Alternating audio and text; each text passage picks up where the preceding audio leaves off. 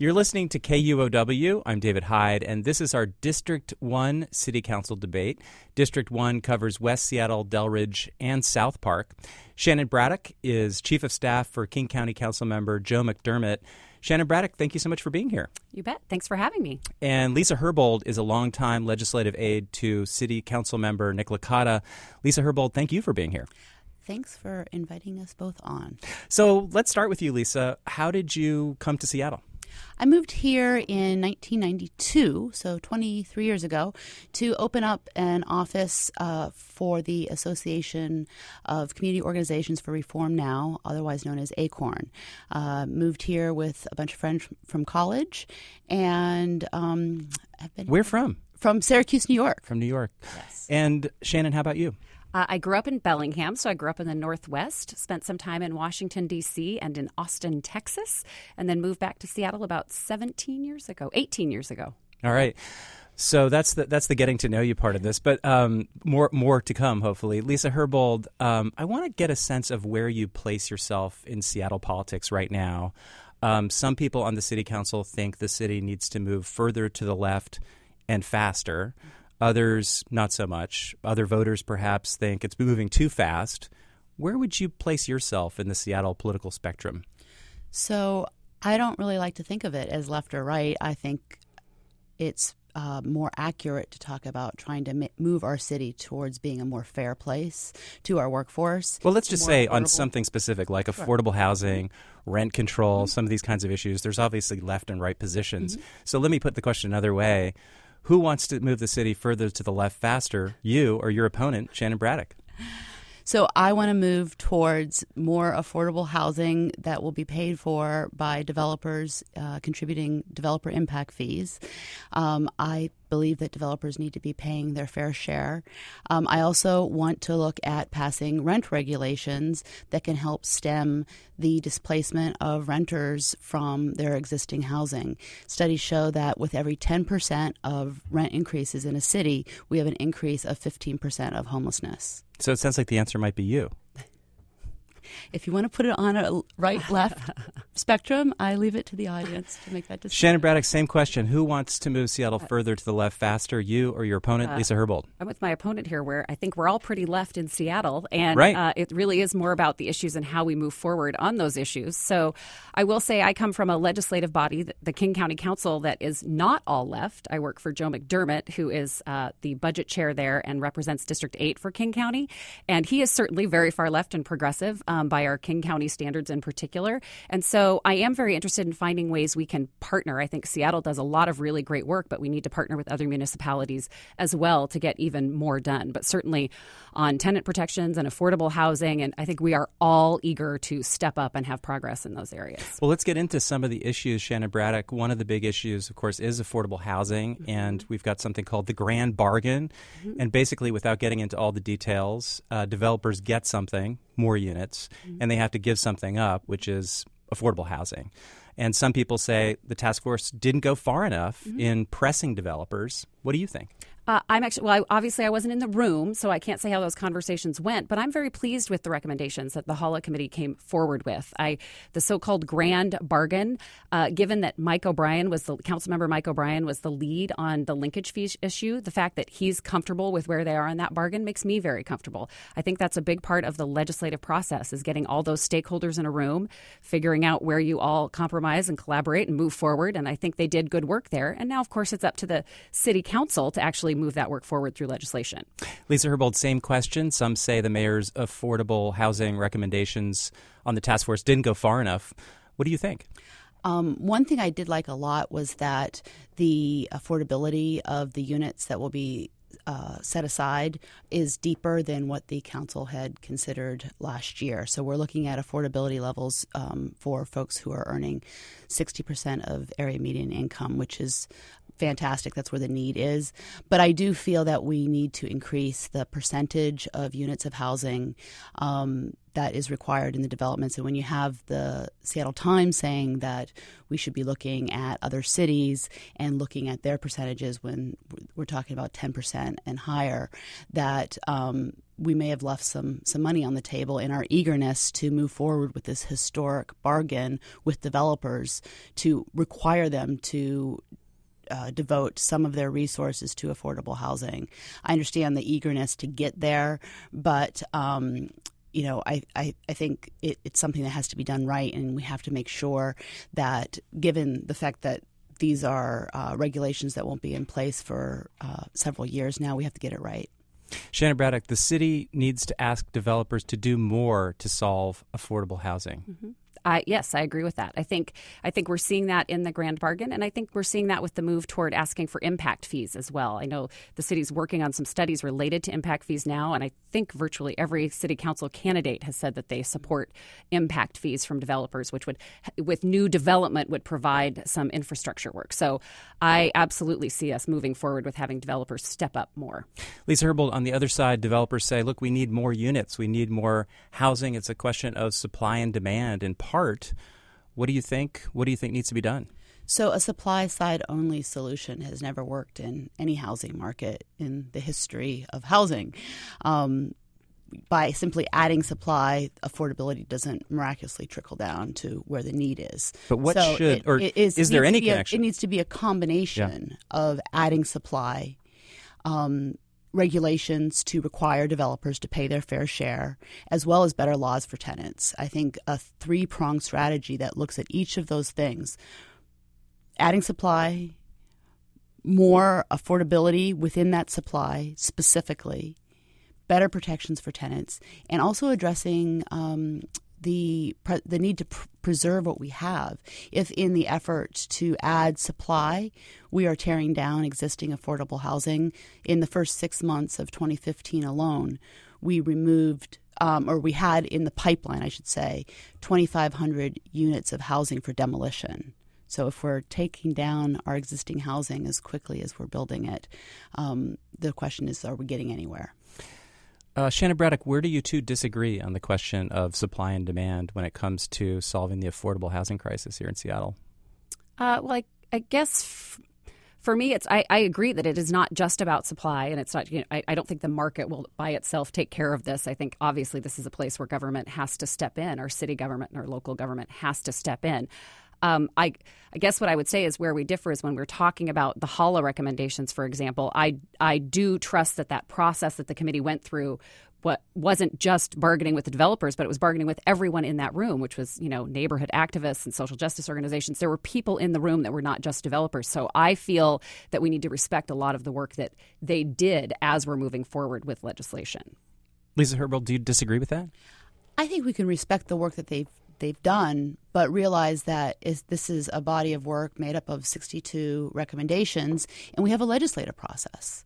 And the legislative process is not to rubber stamp the recommendations that come from an advisory committee.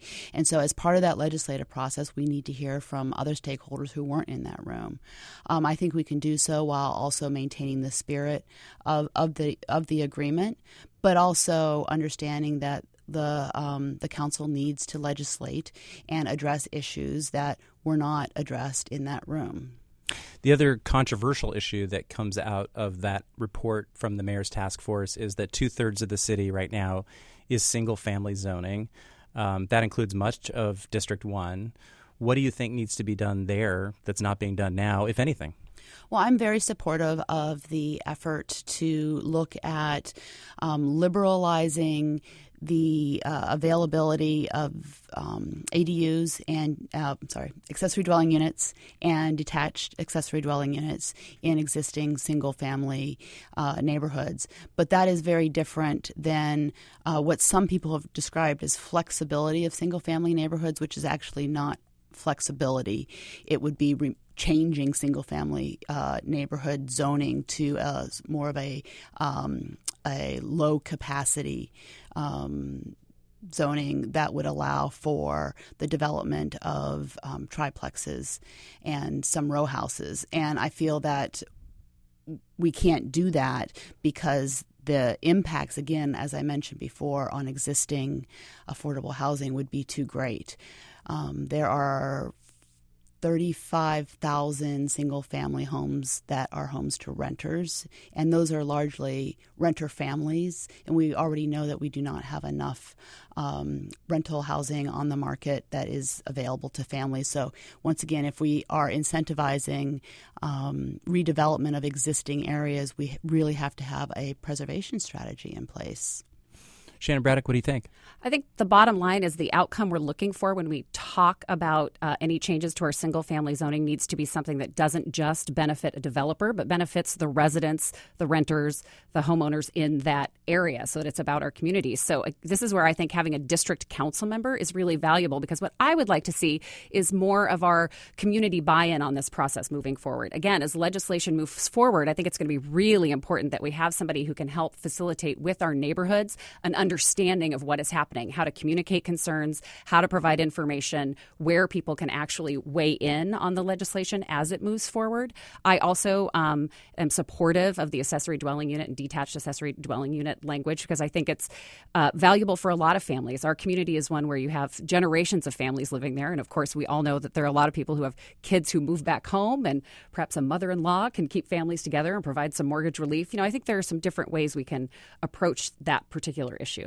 This is KUOW's District 1 City Council debate. District 1 covers West Seattle, among other places. Shannon Braddock is Chief of Staff for King County Council Member Joe McDermott, and Lisa Herbold is Legislative Aide to Seattle City Council Member Nick Licata. Shannon Braddock, let's stick with you for a minute on the question of transportation. Seattle voters have a big transportation package to think about this year, the $930 million Move Seattle levy that's on the ballot. What are your thoughts? I support the Move Seattle levy. I'm a big proponent of improving our transit and our transportation systems, and the reality is we are way behind. And so I support putting money into that infrastructure. That said, the concerns that I am hearing most of all are concerns about accountability, that people are not trusting the city and the Department of Transportation to manage these projects in the way that they should, or to follow through on the projects they say they're going to complete. So again, as a district city council member, should I be elected to be the District 1 council member, I would feel very accountable to the residents of District 1 to hold feet to the fire and be sure that if the Move Seattle levy passes, that they follow through on the commitments they have made about the projects they plan to complete for our district and for the city as a whole. Lisa Herbold, the Move Seattle levy, what do you think? So the concerns I'm hearing from folks are a little different than simply accountability issues. People are concerned about the size of the levy. People it feeds into the issues of affordability, whether or not you're talking about homeowners on fixed incomes who are concerned about the size of the property taxes, or renters who understand that increased property taxes get passed on to them in the form of rent. I am going to vote for the Move levy, but I was an early critic of the decision to have it be fully a property tax levy, and I thought that we should have used the same model that was used under the Bridging the Gap levy, which was a combination of property taxes, employee head tax, and the commercial parking tax. I also thought that we should have made a commitment this year to include at least $20 million a year for developer impact fees as part of the funding mechanism for the projects associated with the levy, and really been able to go out to voters with the message that this is a partnership with the folks who are benefiting from the prosperity of our region, and making sure that folks understood when they were going to vote for this that this was not going to be something that was going to be borne purely by the taxpayer. So you're concerned about property taxes being a little bit too high, especially for folks who are on fixed incomes.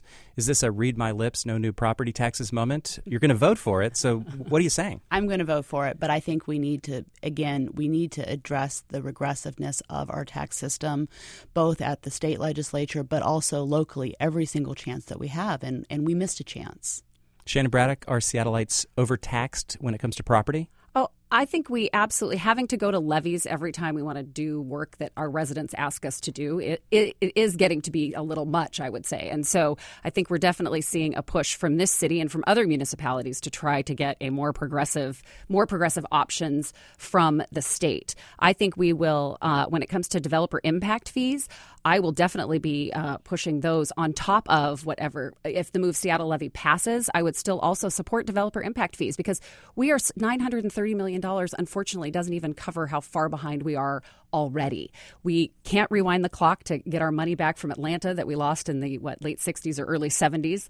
And it's taking us a while to catch up. And I'm really excited about the possibility of light rail and the ST3 package coming to West Seattle and to Ballard. And I think that transit and transportation access is an equity and a social justice issue as well. We need people to have those options available to them, have options to live and work in the same city, have ways to get where they need to go, whether it's to families or work or doctor's appointments, more easily than to just get into their car, because in this city we get very congested, and particularly in our district we are very geographically bound, and I think it's really incumbent on us to invest in that infrastructure, do it in a very accountable and efficient and smart way. Lisa Herbold, what about the district? Would the Move Seattle levy do enough for West Seattle? As far as the distribution of projects, I think that again, it would have been better for for there to be more of a mechanism, I think, for us to look at some things like sidewalk improvements, to have an actual idea of how much was going to be invested in each district. So those are some of those detail-oriented questions are kind of up in the air. But I do know that there are projects that have been on West Seattle's list for a very long time, like the Lander Street overpass. I think that getting a rapid ride corridor for the 120 would be really fantastic. It would add to the ability of more people to take the bus, and more people taking the bus means that there are fewer cars on the street, and so that people who have to drive have less congestion to deal with. Again, the backlog is huge, and I don't know that we could create a package that would do enough for District 1. And again, this is why I really believe strongly we need to bring other resources to the table. Shannon, Braddock, on that question, or sort of a follow-up to that question, I guess, on transportation, do we as citizens, do you as lawmakers have enough oversight over projects, transit projects in this city, in this county, in this state currently, to know that our tax dollars are being well spent? I do think very often elected officials end up finding out about issues related to projects a little late in the process. So again, as a district council member, one of the things I would look to would be to have more accountability from the Department of Transportation or whomever was managing specific projects by, calling them before committees, really having them be very transparent about where the project is, what is happening, are they behind, are they on schedule, what are some options in front of us if they are having issues. Whenever you have really big capital projects, there are going to be some glitches. There's no question. But I do think it's when we're using public dollars to do this infrastructure work, we have got to be accountable and transparent about where those dollars are going. So as a district council member, I think it's a great opportunity to stand up and say, hey, here are the things that these projects are for our district that you had promised us, SDOT, in this Move Seattle levy. How are you moving forward with those? What does it look like? How's the outcome of the budget? And are we going to get what we need to get out of those? Lisa Herbold, how confident should voters be that this $930 million is being spent the right way? Well, again, I think the district system of governance that we're moving towards will result in more accountability. When you have the voters in a district making decisions about who is going to represent them in the district, when those decisions aren't being made on their behalf, hopefully that will make a change and result in better representation. So as far as I think the confidence that voters will have that these dollars are spent well, I think it really ties into the confidence that voters have in their representation. Shannon Braddock, you promised voters that you're going to fight to get light rail to the district. Why do you think you're better qualified to do that than your opponent? Well, I have at the King County Council, of course, we work with 39 cities within our jurisdiction and have to do a whole lot of work partnering with the state, with the city, and with the city of Seattle and with a variety of other cities. And I have a lot of experience there working with folks across the aisle, the understanding of how we can really get things done with people who we don't agree with all the time, bringing them to the table. I have the support and endorsement of the current chair of the Sound Transit Board, Dow Constantine. And I feel very comfortable that I have been a transit and transportation advocate for some time, and the experience at the King County Council working both with Metro, with Sound Transit, gives me a body of knowledge that is valuable moving forward. Lisa Herbold, you also have experience. What's your response?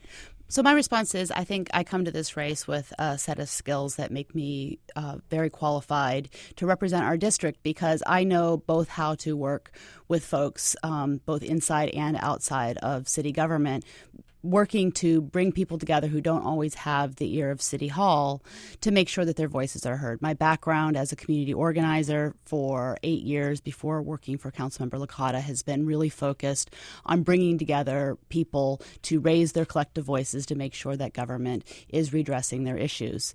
And that, when you're doing community organizing, it can be a whole range of issues, but those skills are applicable to the issues that are challenging our city today, including transportation. And you've worked for Nick Licata for many years, so I might know the answer to this question, but I'm not sure. Who are your role models on the current city council and why?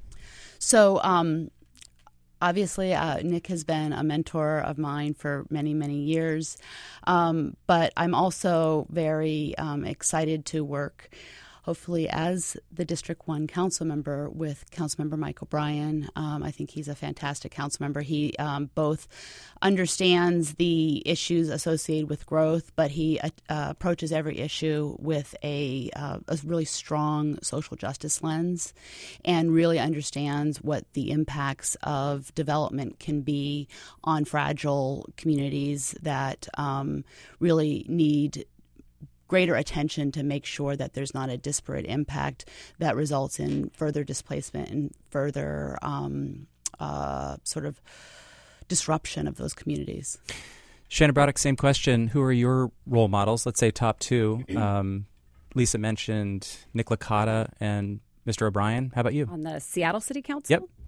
Gosh, I hate narrowing these things down because there are things about each council member I think that we can all We love all our children. We love all our children. No, I think there are things we can look to in everyone, that we find things that we respect in them and work that they're doing. I mean, I really appreciate the work that Councilmember Godden has done on gender pay equity issues. I think that's a big deal, and we needed people to be calling attention to that issue. So I think that's an important thing that I appreciate. And Councilmember Tom Rasmussen has been a really big advocate for our district. He lives in West Seattle, and he's been very engaged with the senior community there, working with senior centers to make sure they have culturally competent programs and activities for folks. And I think he's provided a very good example of ways to engage with the community. And so there are, again, a lot of folks. Again, I admire Councilmember O'Brien as well for a lot of the work that he's done and the attention he has drawn to specific issues. But I can find things to agree and disagree with on stands and principles with. Well, what's the main difference between how you and your opponent would operate were you to be elected to the city council? Well, and we've never worked together, actually, which is an interesting because you don't have much as good a sense. But for me, I believe it's that coming from bringing a fresh perspective to the city. I've never worked at the city before. I've been in county government and state government and federal government before, but never at the city. I believe I bring a fresh perspective there, and I bring a regional perspective because, again, at the county, we have to look at things from a pretty broad scope, and we have a leaner revenue picture as well. And so we really do a lot of work looking at making sure we're using our dollars as efficiently as we possibly can because we don't have the revenue options in front of us that the city has. So bringing that work style and that ability to work with, again, other people who, on the King County Council, we have actual Republicans. And so we have to sit down in a room together and pass these budgets and get our work done. And we managed to do that. And I've staffed Councilmember McDermott for the past 3 years as he's been budget chair, and we've passed unanimous budgets. And I feel that I have a very good sense of how to make sure we've got got the outcomes and the goals on the table and figuring out the best ways we can get to the path that we're all looking for successfully. Lisa Herbold, same question. How do you think you would differ from your opponent when it comes to just how you would operate on the city council? So I think my focus is very sharp on issues that are really challenging our city right now. I'm really focused on issues of income inequality. The city is becoming more and more unaffordable. 10 years ago, we had 50% of our workforce living in the city. Now we have 40% of our workforce living in the city. These are issues that affect people from elderly homeowners on fixed incomes to families who are doing okay but that are concerned that their children, when they graduate from college, aren't going to be able to afford to live in the city, to renter families. So that's really the thing that I'm super focused about. It's what I'm hearing people are concerned about in my district. I've been door knocking since March, and a wide variety of people are concerned about the affordability of our city, and I'm not only am I focused on those issues, I'm going to lead on the issues. I'm not going to, I'm not a status quo politician. Again, it's not left or right for me, but it's what it means to be a true progressive, and what it means to be a true progressive is to challenge the way things are. And I've worked on really, really hard issues on the city council with landlords and tenants to bring us the rental housing inspection program that makes rental housing safer, and we had to work with landlords in this city. We had to go to Olympia for 2 sessions in a row to get this explicit authority to do so. I've worked with employers to pass the city's historic paid sick and safe leave ordinance. There were 190,000 workers in the city in 2011 who had no access to paid leave. That's 3 days. 3 days sick equals about a week's worth of groceries for an average family. So these are things that really affect people's day-to-day lives, and these are the issues that I'm going to take leadership on. Just a few minutes left, but I wanted to kind of get to this fun question at the end, which is if you could go back in time or in the present, any person in all of human history, basically, who's a political idol of yours, who would it be? So I have Margaret Mead's quote on my desk, and I have had Margaret Mead's quote on my desk for 25 years, as long as I've been doing this work trying to create positive political change. And it is never doubt that a small group of committed individuals can make positive change in the world. Indeed, it's the only thing that ever has. Shannon Braddock, same question. Well, I have become a big fan of Ann Richards, actually, who's passed away, but she was somebody who, in an environment where it was very hard to be a progressive and a good Democrat, was a progressive and a good Democrat, and I really admire that. I have a lot of family in Texas, and so I've always appreciated Ann Richards and her daughter now in the work she's doing, Cecile Richards with Planned Parenthood. I'm a big advocate of women's rights and women's access to health care, and I think that those are 2 women that have really done a good job standing up for that. All right, Shannon Braddock, thank you so much for being here. Thank you. She's Chief of Staff for King County Council Member Joe McDermott. And Lisa Herbold, thank you to you. Thanks, David. She's longtime legislative aide to Seattle City Council Member Nick Licata. You are listening to KUOW's District 1 City Council debate. This is KUOW. I'm David Hyde. Thanks for listening.